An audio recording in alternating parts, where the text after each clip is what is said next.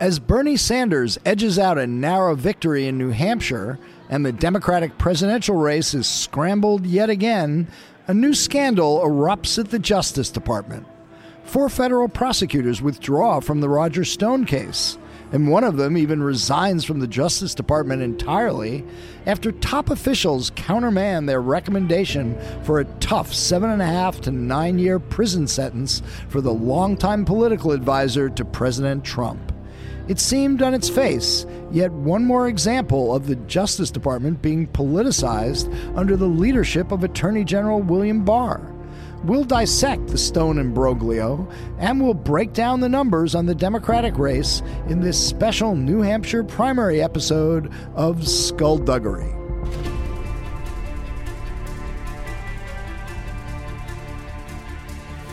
Because people have got to know whether or not their president's a crook. Well, I'm not a crook. I told the American people I did not trade arms for hostages. My heart and my best intentions still tell me that's true, but the facts and the evidence tell me it is not. I did not have sexual relations with that woman. There will be no lies.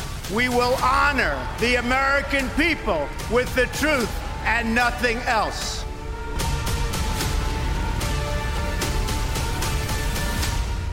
All right, we are here at the bar in the Doubletree Hotel in Manchester, New Hampshire. As the results are coming in, Bernie Sanders has now been declared the winner of the first presidential primary of 2020. But there are a lot of wrinkles to this story. He didn't win by a whole lot. Mayor Pete Buttigieg is behind him at the moment by less than 2%. Amy Klobuchar seems to be a big winner tonight, finishing a surprising third. And we've got our colleague, John Ward, here to help us dissect it, and our old colleague, Jonathan Alter. By the way, old colleague meaning from Newsweek. We worked days. together a Yes. long time ago, not that he's old. Well, I am old. Well, okay, but we're trying there's a That's certain all right. inevitability to all of that. It's better than the John alternatives. and I'm John, good. welcome back to Skullduggery from both of you. John Ward, what is the big story of this evening? Wow, I mean, I think you have to look pretty closely at Amy Klobuchar. I kind of just want to caveat that you have to give Bernie Sanders his due for winning again, but as we were just discussing, he's going to get a lot less votes than he got 4 years ago here in New Hampshire. So that's, he wins, but he's got some real signs of weakness there. So I think, the fact that Klobuchar was 5th in the polling in New Hampshire a week ago, came in 5th in Iowa, and now surges to 3rd in the course of a week is the big story. How did she do it? And what is it about Klobuchar did you see this surge coming? When did it start? What does it mean? I don't know. I'd be curious to hear John's thoughts on this. I kind of first got rumblings of it with my own 2 eyes really just a day or 2 ago. I went to an event on Monday, and I guess in some ways until you see it for yourself, you don't know if it's for real. But I actually went to a Warren event on Monday and then went straight to a Klobuchar event, and the contrast was so striking. Well, I mean, she had this good debate. Everyone thought she had a good debate.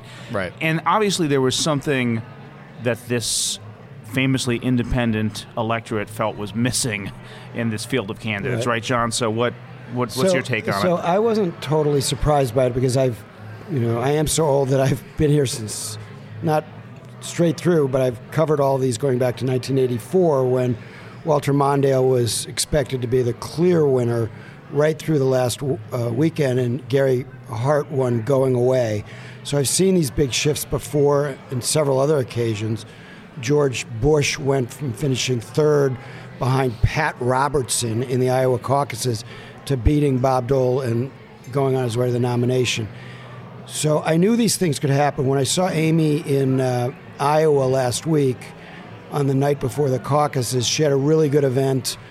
Her stump speech was much better than the last time I'd seen her.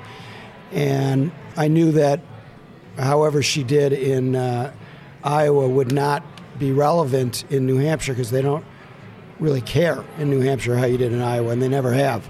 But I still wasn't sure that she could do it because in the past she'd had pretty good debate performances and not converted them to anything in the polls. So I thought maybe there was a problem that she had that was insurmountable. The first inkling I got that things might be different was on MSNBC on Friday night, right after the debate. They had one of these kind of town halls that Chris Hayes does, and like person after person in that town hall said that Klobuchar won the debate. And it's very unusual that you find a clear consensus on the winner. So even the other candidates had to concede, as Elizabeth Warren kind of did with the tone of her voice when she was interviewed by MSNBC on Friday, that she hadn't done what she needed to do and that Klobuchar had won. So, but look, when you go through the numbers here, it seems to me, the big question is who's the non-Bernie candidate in this race? That pretty soon it's going to be down to Bernie versus somebody else. Not necessarily. Somebody from the so that's center. what everybody assumes, but I don't think that's necessarily true. Yeah. So I think that things are different now because I think you basically have 4 candidates now, Warren and, 5, because Biden could always make a comeback in South Carolina because nobody else. Biden was nobody else. 5th, I know, less than nobody. 10% I'm not saying. I'm not saying I think he's going to win the nomination. I'm not saying he's going to win the nomination, but unless Bernie is really picking up a lot of black voters, and Bernie has done very little addition. He's been in this, he's down more than 50% from where he was in this state 4 years ago, and he lives next door. Yeah, Bernie, but that was a 2-person race. But why did he lose all that support? If you're a politician on the move, you don't bleed support. You hold also one your thing. Base. His base is one. It's very clear now. His base is 1/4 of the Democratic Party, 25 to 30%. Yeah. I don't personally think that's enough for him to get 26%. Okay, that was enough for Trump to get nominated. Yeah. Well, what happened with Trump, and everybody's making this comparison, Trump was a new candidate. So people were tuning into him all the time, and he was adding, people were going, I like that guy. And Bernie is so familiar, he's like an old shoe. Yeah. The idea of people going, some Warren people will go to Bernie, no question. But the idea of but wait a second. Not all of them. And actually, Warren collapsed. Right, she collapsed in this in this her primary. Support didn't go to Bernie. And Bernie and that I think that is a sign of potentially a sign of weakness for Bernie. So right now, if you take the top 4 candidates, it's Bernie, Buttigieg, Klobuchar, and Bloomberg, just because he has so much money. Right, so you have 3 moderates and 1 progressive. But what if you get the 3 moderates each getting 25% and the progressive gets 25%? And Bernie is not expanding. In other words, it's a little hard to see that 2-3 weeks from now, people are going to, I was for Pete Buttigieg, I was for Amy Klobuchar, but now I'm for Bernie Sanders. I don't really see that. Right. So, I don't really see... I don't see that either, but I don't also really see don't Bernie see, building his support. I don't see either Buttigieg or Klobuchar surviving past Super Tuesday unless one of them becomes and I also don't the alternative I also don't see to Bernie. I also don't see, frankly, I don't see either Buttigieg or Klobuchar getting 25% of the vote in South Carolina. I mean, this is the Democratic electorate in South Carolina is last time around was 61% black. Right. So this is the big question. They are nowhere. They're polling like 0 with African Americans. You put your finger on the big question, which is Bernie is doing better among African Americans and Latinos. Much better among Latinos. He's got a problem with a certain number of Latinos who are members of the Culinary Workers Union in Nevada, which is very dominant. Or they're not endorsing this time. And they love their health care plan. And they're really down on Medicare for all. And you're going to hear a lot about that in that debate. But having said that, you're right that Bernie has something going with black voters, and we have no evidence that any of these other candidates do. So that's why everybody, writing Biden off. I'm not saying he's going to win South Carolina, but he had a good event down there tonight. He just went down there. And it could be that there's some African Americans who go, you know what? I'm sticking with Biden. I don't give a shit what those white voters in New Hampshire did. I don't care. He's trying to pull a McCain in some ways. And Well, McCain, New Hampshire, type. Well, the reverse of it. Well, McCain won New Hampshire. McCain Well, won he's New trying to do what No, McCain no. did in New Hampshire in South Carolina. Right, Yeah. or what Bush was on the ropes in South Carolina because Right. he had been beaten by McCain by a lot, and he turned it around in South Carolina. Right. People like an underdog, So I don't think Biden's going to win the nomination, but I think it's conceivable that he makes a mini comeback and get some black votes in South Carolina. Maybe he ekes it out in South Carolina. I don't think he with wins. These numbers in New Hampshire. No, he's in very bad that's, shape. That's like, And that's a big story pretty tonight. pathetic. Less than 10%. This is a big story come on. that Biden, the former vice All right, president, so Elizabeth Biden- Warren, it's a big story that she's how Biden's on badly the she did. ropes. Here's a question for both of you. Warren, obviously a big disappointment for finishing fourth. Does she get out before Super Tuesday, or does she plow through, risking humiliation and losing to Bernie on her home state in Massachusetts? Does she get out before John Ward? Does she get out before Super Tuesday? I think she gets out sooner than later if these results continue. And I actually kind of picked up a little bit of a simpatico type connection between her and Klobuchar tonight. She made comments, I think, in her speech that were a veiled sort of shot at Bernie. Didn't she say something about Bernie's followers? It was about the booing. kind of hardlining. Yes, Yes. that's what it was. Yeah. It was about supporters kind of booing other candidates, which they did at the dinner on Saturday night. And Klobuchar made a comment that was sort of an olive branch to Warren during her speech. So that's something interesting. I think that's something to watch. Super Yeah. interesting. So What I'm do going you to do? think? What I'm going to do tomorrow, John the Alter. thing that I want to find out tomorrow, and I've known both Klobuchar and Warren for a pretty long time, but what I don't know, and I'm going to find out, is what their personal relationship is in the U.S. Senate.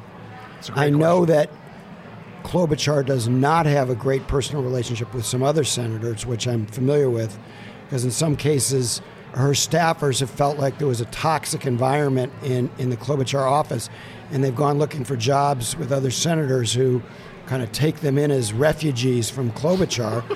But that doesn't necessarily. And are we going to start reading more stories about that now that Klobuchar seems to be surging? You'll read more stories about the kid in Minnesota who got sent to jail for life at 16 Yeah, years old. I actually think you're going to hear a lot about that in South Carolina. I think that's kind of a bum story because she had 50,000 cases as a prosecutor in a big office, Hennepin County, Minnesota.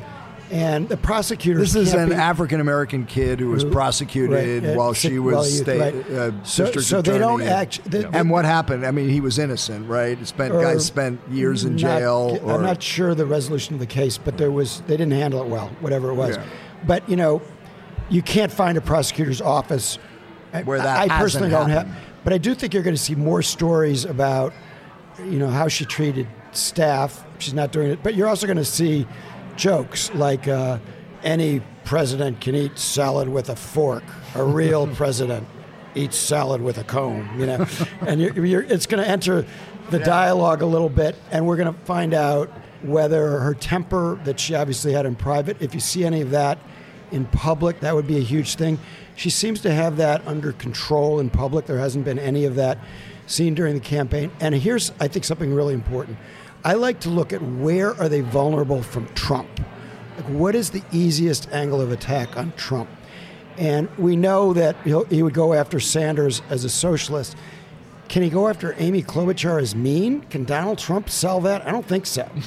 I mean, I know he's into projection, but the idea of Donald Trump saying, Amy Klobuchar, she's mean, that's kind of a non-starter for him. And I'm not really sure what he can do to go after Buttigieg. I'm not so sure that's a hindrance to Donald It won't Trump. stop him. It won't stop him, but you Stop have to him. look at what Crazy Amy Okay, will be look at what hearing works. that. But You have I also lots don't, of I don't tweets. think But that you that's gotta an look at what issue. works. I don't think that's an issue that has a lot of traction with I don't- voters. I don't think it does She's either. mean to her staff. I don't think it does either. The stories are going to have to be pretty damn shocking for that to have an Well, there impact. might be some more and shocking look, the other stories. thing, the thing about Klobuchar that I think she has going for her, and I don't mean to be navel gazing about this, but she really likes reporters.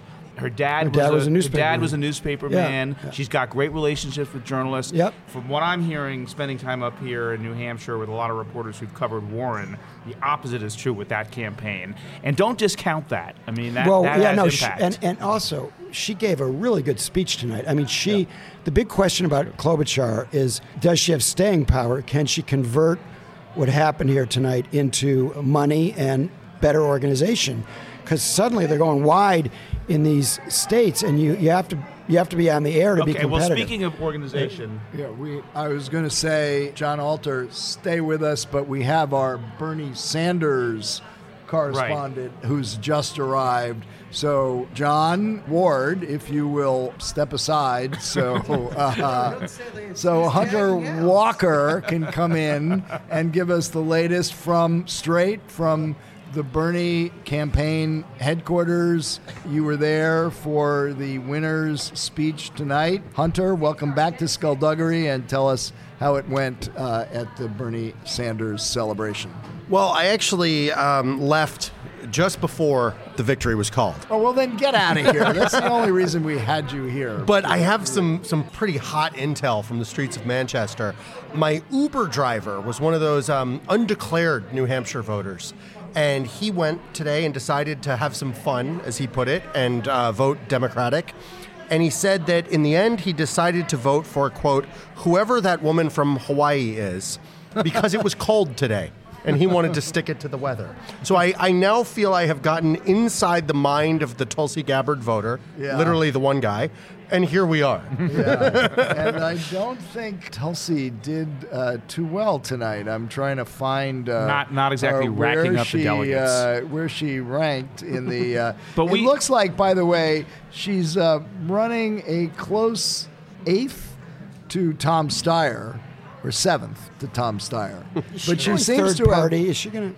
Well, she has said no. Right. And by the way, she's ahead of Andrew Yang, who just dropped sorry out for the Tulsi the tangent. all right, let's there. talk about Bernie here, because just before you joined us, Kleiman likes winners, not losers. Alter was talking about the challenges that Klobuchar, Buttigieg, might have going into South Carolina, the Super Tuesday states, organization, money, so on and so forth.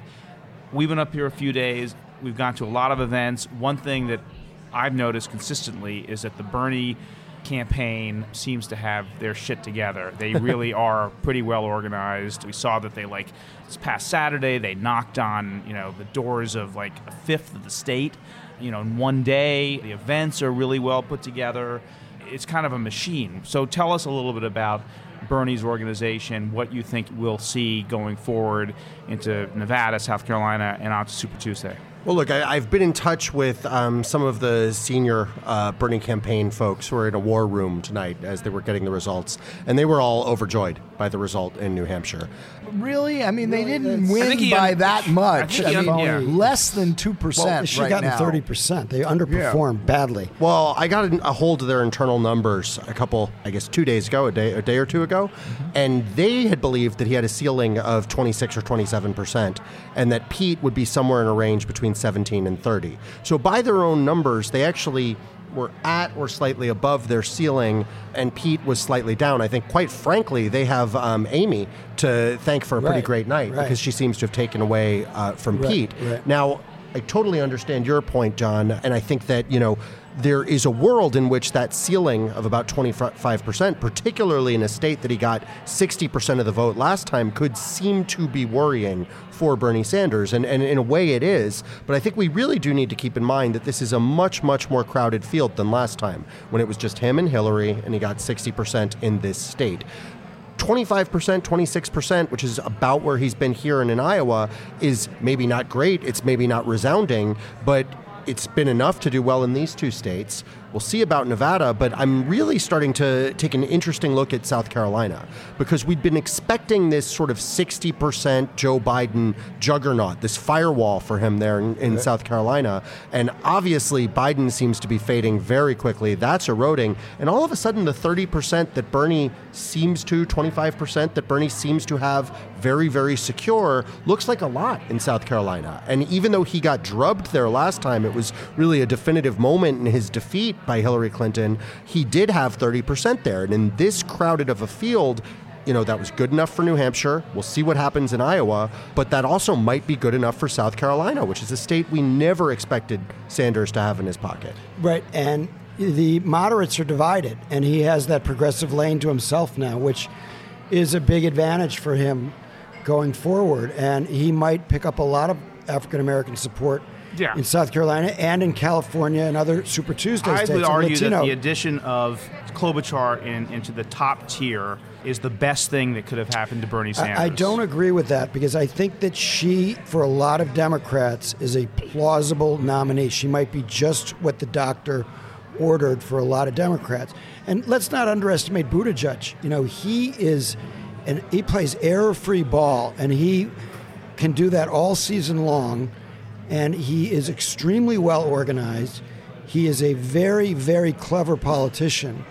So that's why I believe there's going to be a brokered convention. I think that all four of these candidates, we know that Bloomberg can afford it, are going to be there for the duration. So let me ask you about that, because we talked about this over breakfast the other day, that right now I think it's a pretty safe bet that no one gets to Milwaukee with a majority 51% of delegates. The question is, how big a plurality do you need to prevent a brokered or a contested convention? What do those numbers look like for you? So I think it depends on the candidate. So it's going to be higher for Bernie. So if Bernie gets like 45, 48%, he's the nominee, because he's winning in a way that, many other nominees have come in a little bit short of a first ballot victory, and they put it together. I remember Walter Mondale, even though he had thrashed Gary Hart, was a little short in 1984. But if Bernie comes in... Because otherwise it'll look like... They're taking it away from him. It was stolen from you. If he has 30% of the delegates, or even 35% of the delegates, they're not going to give it to him. They're going to say, we're going to a second ballot. But if, on the other hand, if Amy Klobuchar comes in and she has 35% of the delegates, then you could see Bloomberg and Buttigieg throwing their support to her, so she wins on the first ballot. So there are some advantages to having more moderates too, because they can presumably come together at the end. Yeah, defer to the moderate who's leading. And if Buttigieg, same thing. If Buttigieg is getting closer to the nomination, then he would have reason that Bloomberg, who said he wanted a moderate, that was the only thing that was important to him, only got in because he thought Biden was weak. He rejected getting into this race until he thought that Biden was weak. Do you think that the success that Klobuchar had tonight potentially makes it harder for Bloomberg to argue the case that he needs to get in? This was not good for Bloomberg, because a lot of people have been sort of giving Bloomberg a thought because they were terrified of Warren and Sanders, and they weren't sure that Buttigieg could win. They thought maybe he's too young, or they had other reasons for not thinking he was the strongest candidate, and so they were intrigued by Bloomberg. Now they have a place to go. Even more important than that is that she delivered with her speech tonight. She introduced herself to the American people. It had a lot of energy. She seemed appealing. She was upbeat. I saw Robert Gibbs explaining quite rightly that she did just what Obama did when he was in this situation. Instead of thanking all the supporters in the room, she spoke to the country. She has a good message when she talks about FDR. I didn't know him, but he knew me. I know you. I know you and your problem with prescription drugs. This is a very good message. She's in good shape moving forward. I just got to say, we've all been hoping for a brokered convention for all our professional lives. It's never come true, but I think here at Skullduggery, we are for whatever scenario could lead to more skullduggery. To more skullduggery and a brokered convention. Definitely. So, John, thanks for giving us hope for that. But we have another big story to get to tonight. We've got to talk about this Roger Stone scandal, and we've got a guest to do it. So thank you, guys, and Hunter, let's get on with the show. John Ward, John Alter. Thanks, guys.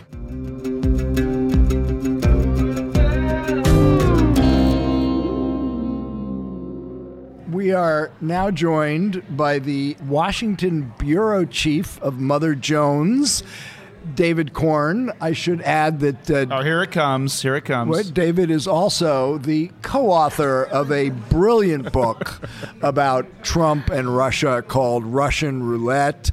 He's been on the show before. David, welcome back to Skullduggery. It's great to be here. I just want to know if you guys, great. I just want to know if you guys have finally finished the epilogue to the paperback edition. Because if you start fighting over that now, I'm going to walk off this podcast. The long-awaited paperback edition, which the world is waiting for. We will spare your listeners. All right. Now, I should point out that for those of you who haven't read Russian Roulette, one of the characters in the book is a guy named Roger Stone, the longtime political advisor to President Trump. And even as we wait here in Manchester to get the final results of the New Hampshire primary, a scandal has erupted over the Justice Department's submission to a federal judge for the incarceration of Roger Stone over his convictions for lying to Congress, obstruction, and witness tampering. And what's happened very quickly is that the Justice Department blocked the submission already presented by 4 federal prosecutors that Stone be sentenced to 7.5 to 9 years in prison. The Justice Department withdrew that after President Trump tweeted about it. 4 of those federal prosecutors have now resigned.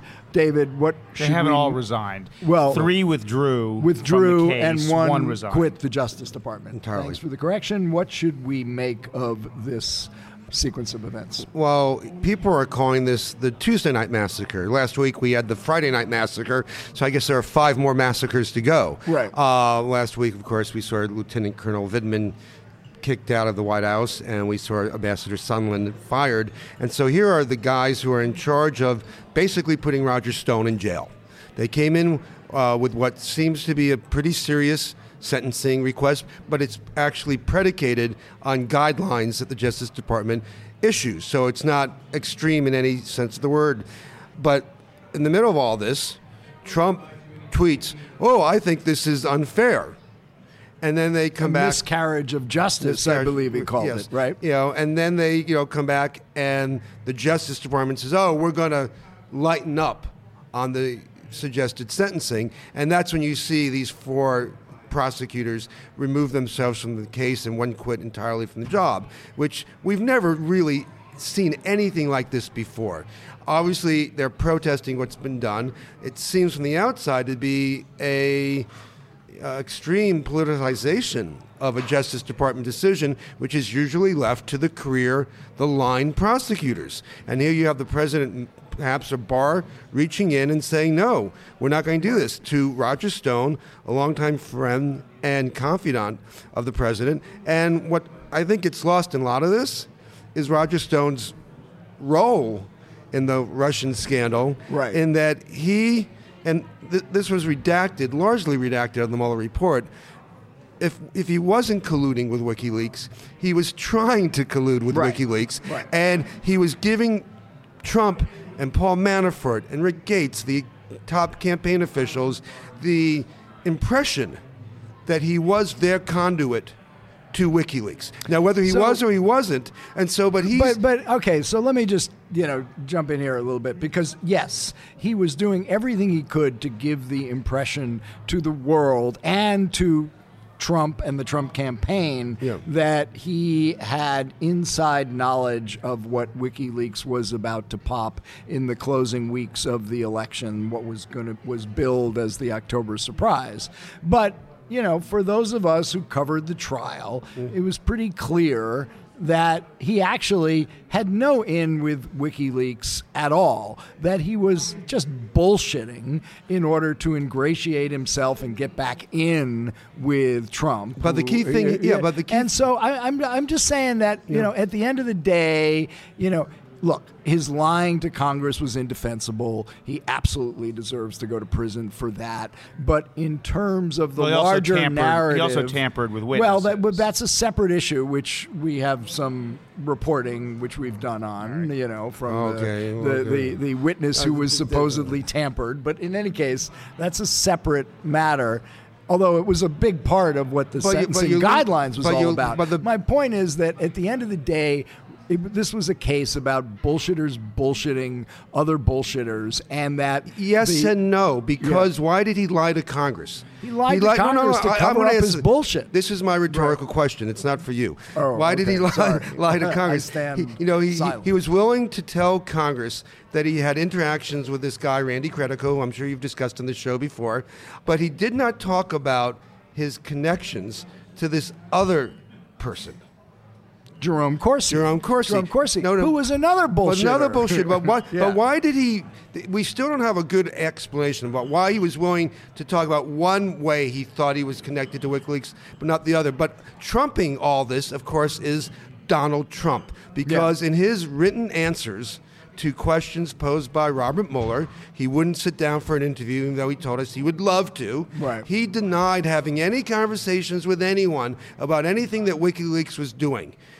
The redactions in the Mueller report make it clear that indeed he was lying, because he was talking to of course he was lying. No questions about he was lying. So Stone was lying to Congress, right? In part to cover up his conversations with Trump, and he stayed silent in a way to protect and to stonewall to protect the president. And now we have today what might be the beginning of maybe the first act of loyalty we've ever seen out of Donald Trump. We don't know if he's going to eventually pardon Stone or not, but he's putting his thumb on the scale to make it easier for Stone. And we know that Stone, in some ways, whatever bullshit was going on at the time, it looked bad for Trump. It would have looked bad for Trump, and he covered it up. Okay, look, so we've talked a bit here now about the underlying crimes, but we kind of went quickly past this story in which 4 prosecutors have now left the case because the Justice Department intervened in a sentencing. And I think we should really focus on that for a minute. I don't remember anything like this ever happening. Maybe we should ask someone who covered the Justice Department. Well, look, former Legal Times reporter here. I mean, look, seriously, all of us have covered the Justice Department for years. We have written about cases where there were allegations of, improper influence from the White House in some Justice Department case, maybe involving a campaign donor or something, whatever. Iran-Contra, remember? Right, okay. And, usually it's a little murky, but we would make a big deal about it. And here you have, I just want to read, this is the lead of the New York Times story, just to kind of... I hope there were adjectives in it. It's actually a very simply written lead. Okay, I'm going to read this here. For adjectives, you read Mother Jones. Okay. 4 prosecutors abruptly withdrew on Tuesday from the case of President Trump's longtime friend Roger J. Stone Jr. after senior Justice Department officials intervened to recommend a more lenient sentence for crimes he committed in a bid to protect the president. Good summation. Right? I mean, here you have... Right. It's mind-boggling, right? I mean, here you have a president intervening in a case not to help, some political ally, but a case that goes directly to his own personal conduct. Yeah. And the sense I have, we're up here in Manchester following this election, but in emailing and texting sources back in Washington, I think this has really rocked people at the Justice Department. I think this is a pretty serious... it seems like we were... goes to the core, all these concerns that we've had about, what Trump would do to the rule of law. This is what people were worried about. This exact thing was what people were worried about. And we've seen this sort of trend line. We've seen the vector going in this direction, with Trump trying to get Jeff Sessions fired, saying, where is my Roy Cohn? He wants the Justice Department to be his own mob law firm and just protecting him. He's been talking about this, and then they bring Bill Barr in. Bill Barr is investigating things involving the Russian scandal. You're trying to, in some ways, it seems to prove some of the crazier conspiracy theories, even after the IG report and others have not delivered those goods to the president. And I kind of thought we'd see more of this just happening in the shadows that you guys live in that we notice. But this is as public and as obvious. And I think the brazenness of this, is what is truly shocking people. It is, but the brazenness is why Trump gets away with it, right? Because it is so brazen, it is so out there that... And Bill Barr, too, everyone said, he's going to be the adult in the room when it comes to the Justice Department. He's an institutionalist. He's an institutionalist, Yeah. And then I think we said that, didn't we? Yeah, I know I did. On this show. No need to worry, Mike and Danny. It's all taken care of. Bills and Kathy. He'll be a fair sheriff in these parts. Look. I don't disagree with anything either of you has said on this. Don't add a but here. But he did it. Let's put a little perspective on it. On February 20, I believe, Judge Amy Berman Jackson is going to deliver a sentence for Roger Stone. My strong hunch is that, if anything, she's now more inclined to deliver a tougher sentence than she would otherwise have been because of this. But she was never going to give him 7.5. Which will then lead to the pardon. She was never. Well, that's yes. Right, because the pardon, Trump, that will give Trump. I think the after the election, there is a high likelihood there will be pardons for a number of people. But, I mean, my guess is, look, she was never going to give him 7.5 to 9 years. That was, although it's per the guidelines, that's largely because of the witness tampering charge. And the witness tampering charge was the squishiest of them all. It all rested on emails and texts that Stone sent to Credico after he learned what Credico was quoted as saying in that aforementioned book, Russian Roulette. And he said, "Prepare to die, cocksucker," and seemed to threaten the welfare of Bianca, Credico's service dog, who, by the way, has been a guest on Skullduggery. Who has been a guest on Skullduggery. Credico and yes. Bianca. Bianca's very articulate. Very articulate. But wait, she was after Bianca was in the grand jury, I think, right? Yeah, it was straight from the grand jury to Skullduggery, like a number of guests have been. But look, Credico said on the witness stand and amplified that in a letter to Judge Jackson. He never took those comments seriously. He never thought Roger Stone was He might have brought that up. He might have brought that up in the grand jury. No, he wasn't asked. He said in his letter, if I had been asked by Stone's stupid lawyers on cross-examination, or didn't have the wits to ask, did you ever feel threatened in any way, he would have said no. So, look, that doesn't technically get you off the hook on a witness tampering charge, but it does sort of, make it less severe if you want than to it soften the otherwise case would have against been. Roger Stone, go ahead. He's gotten off easy on many other things, including things related to all this business. Right. But he's going to prison. But maybe. He will be going to prison. He may not go to prison because Trump. I think that will be up to Judge Jackson. Well, it would be up to Donald Trump. Well, that's true. Ultimately, Trump could pardon. Who's taken a very personal interest in this. But we've seen in the past the politicization of the Justice Department. From both sides complaining about it. So when Bill Clinton met with Attorney General Lynch on a tarmac, everyone on the Republican side was convinced that something wrong had happened and that Clinton had somehow put in the fix on the Hillary Clinton investigation.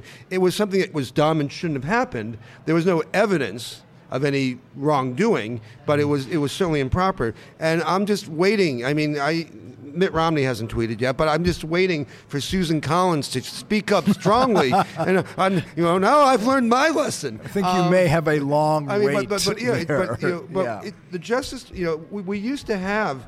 Even a guy like Chuck Grassley in the past used to care about whistleblowers and used to care about issues like this. And this is, I think, a bigger reflection of how this sort of cult of Trump has just reached into every corner of government and our public life. And no one's going to, on that side, is going to take issue with that. The ones who've had, they have their own little magazine and websites now. And they don't get paid any attention, and we will complain, and Times will have its great stories, and we're not going to have the type of 3-day, 4-day, 5-day scandal, with even longer, that this would have happened, any time in the past. Although it is astonishing that this is happening. Like how many days after impeachment ended? I mean, I guess that's, when... You see Godfather 2? Like the day we take care of all the enemies of the family? Right. Yeah. Boom, boom, boom, boom, Right. boom. You don't sit around, when you're a mob boss, you don't sit around and wait for shit to happen. You just go out and they do it. Speaking of mob families, you had an encounter today in New Hampshire with one Donald Trump Jr. Tell us what happened. I guess if we're using the mob reference, we could call him the Junior Don. Okay.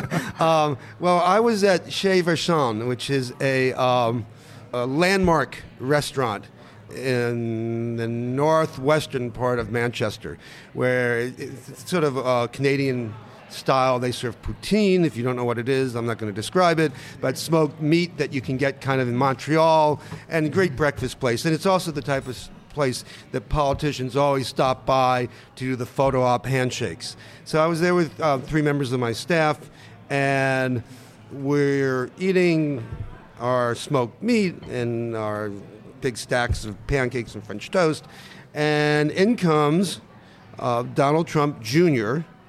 and his gal pal, Kim Guilfoyle. Oh, Kim Guilfoyle. The former Fox woman. Former Fox News Is she person. still with Fox? Is she still I don't know. on? I think no. She's running. I think she's working for the Super PAC. Okay. For the Trump Super PAC. I think she has an official job.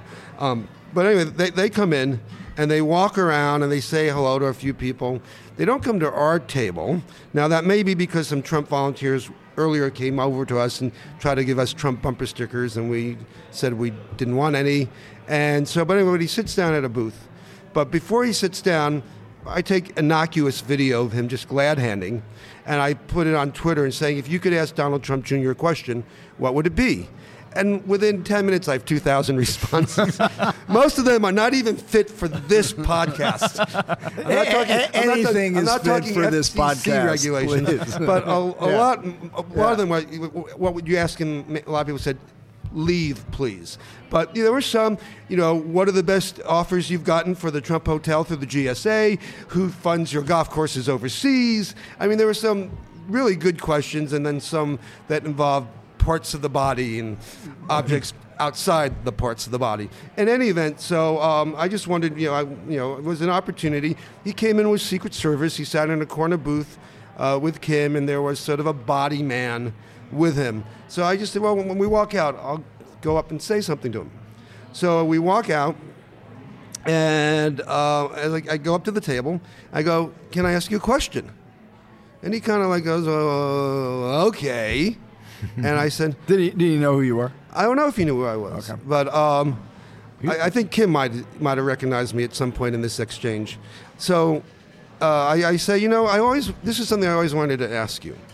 I want to know, why did you take that meeting with a Russian emissary after you got an email saying this was part of an effort, a Russian government sensitive, secretive effort to help your campaign? I mean, did you think that was appropriate? And he says, I've been through this all. I've testified, da-da-da-da-da. And are you telling me I can't talk to people? I talk to people all the time. I can't, don't I have the right to talk to people? And I said, yeah, you do. There's nothing illegal necessarily about talking to people. But I'm wondering why you thought it was appropriate, why you didn't think it was inappropriate to have that type of conversation. And at this point, his body man stands up, like he puts his chest to my chest. Now, he's about 5'5". What, the body man? The body man. He's not a very big body Really? man. But there are Secret Service guys 2 tables over, and they stand up. Yeah. They don't move in, but they're kind of close to begin with. And but he stands up. He goes, we're just trying to eat breakfast here. I go, I know. I came over and I politely asked if I could ask a question. So that's all I've done. And Don Jr. goes on about, I can talk to whoever I want. And then I said, yeah, but you were told that this was part of a Kremlin effort to help your campaign. And at that point, Kim pipes up and says, no, he wasn't. No, he wasn't at all. He was never told that. So at that point, the guy almost is chest bumping me, the body man. Yeah. And I go, are you trying to push me away? And he goes, we're just trying to eat breakfast. I said, well, I think I'm done here. So I leave. And You know the facts too well, Michael Isikoff, because indeed there is an email saying exactly that. The first email he got about this was from a guy named Rob Goldstone, who worked for Emin Aguilarov, this Russian pop star, blah blah blah, who helped set up the meeting. If it's what you say, I love it, especially later in the summer. Yeah, and it says this is part of a Russian effort to help your campaign. So this was all filmed and videoed and went up on the internets, and the tweets out there loved it a lot. Particularly, they liked I fact-checked, I put up the email and said, this seems like she's lying. Why would she lie about this? I don't know. Next time you see her out and about, please ask her. Right. But so, yeah. Well, I should point out that Don Jr. has never testified in public before any committee about what transpired. So your encounter with him on video on Twitter at your what's your Twitter handle again? David Corn DC. Yeah, David Corn DC will be maybe the only opportunity people have to actually see Don Jr. respond to questions about the notorious Trump Tower meeting. And he also basically said, you know what, you should ask Hunter Biden. Yeah, right. I'd also say that since we're here in Manchester on primary night, it just seems fitting that you would actually be able to do something like that. Walk up to the president's son and ask questions like that, only in a place like New Hampshire, where we have this quaint democracy in action and retail politicking. And so, well, if Trump wins re-election, I'm not sure we can do things like this anymore. So let's enjoy it while we can, America. Right. We'll enjoy it while we can. And before you go, David Corn, when is that long-awaited paperback of Russian Roulette going to finally come out? Oh, sometime in the future. Sometime in the future, before the election, though. If you guys stop arguing over, prepositions. No, I think we've got it all nailed down. By the way, yeah, you had a typo in Mitt Romney's quote. An appalling abuse of trust, not to trust. That's what we have fact checkers for. All right, David, thanks for joining us again. My pleasure, on Skullduggery. Thanks to journalist and historian Jonathan Alter, Yahoo's own John Ward, and Hunter Walker, as well as David Corn of Mother Jones for joining us on this episode of Skullduggery. Don't forget to subscribe to Skullduggery on Apple Podcasts or wherever you listen to your podcasts, and tell us what you think. Leave a review. The latest episode is also on SiriusXM on the weekend. Check it out on POTUS Channel 124 on Saturdays at 3 p.m. Eastern Time, with replays on Sundays at 1 a.m. and 3 p.m. Be sure to follow us on social media at Skullduggery Pod. Talk to you soon.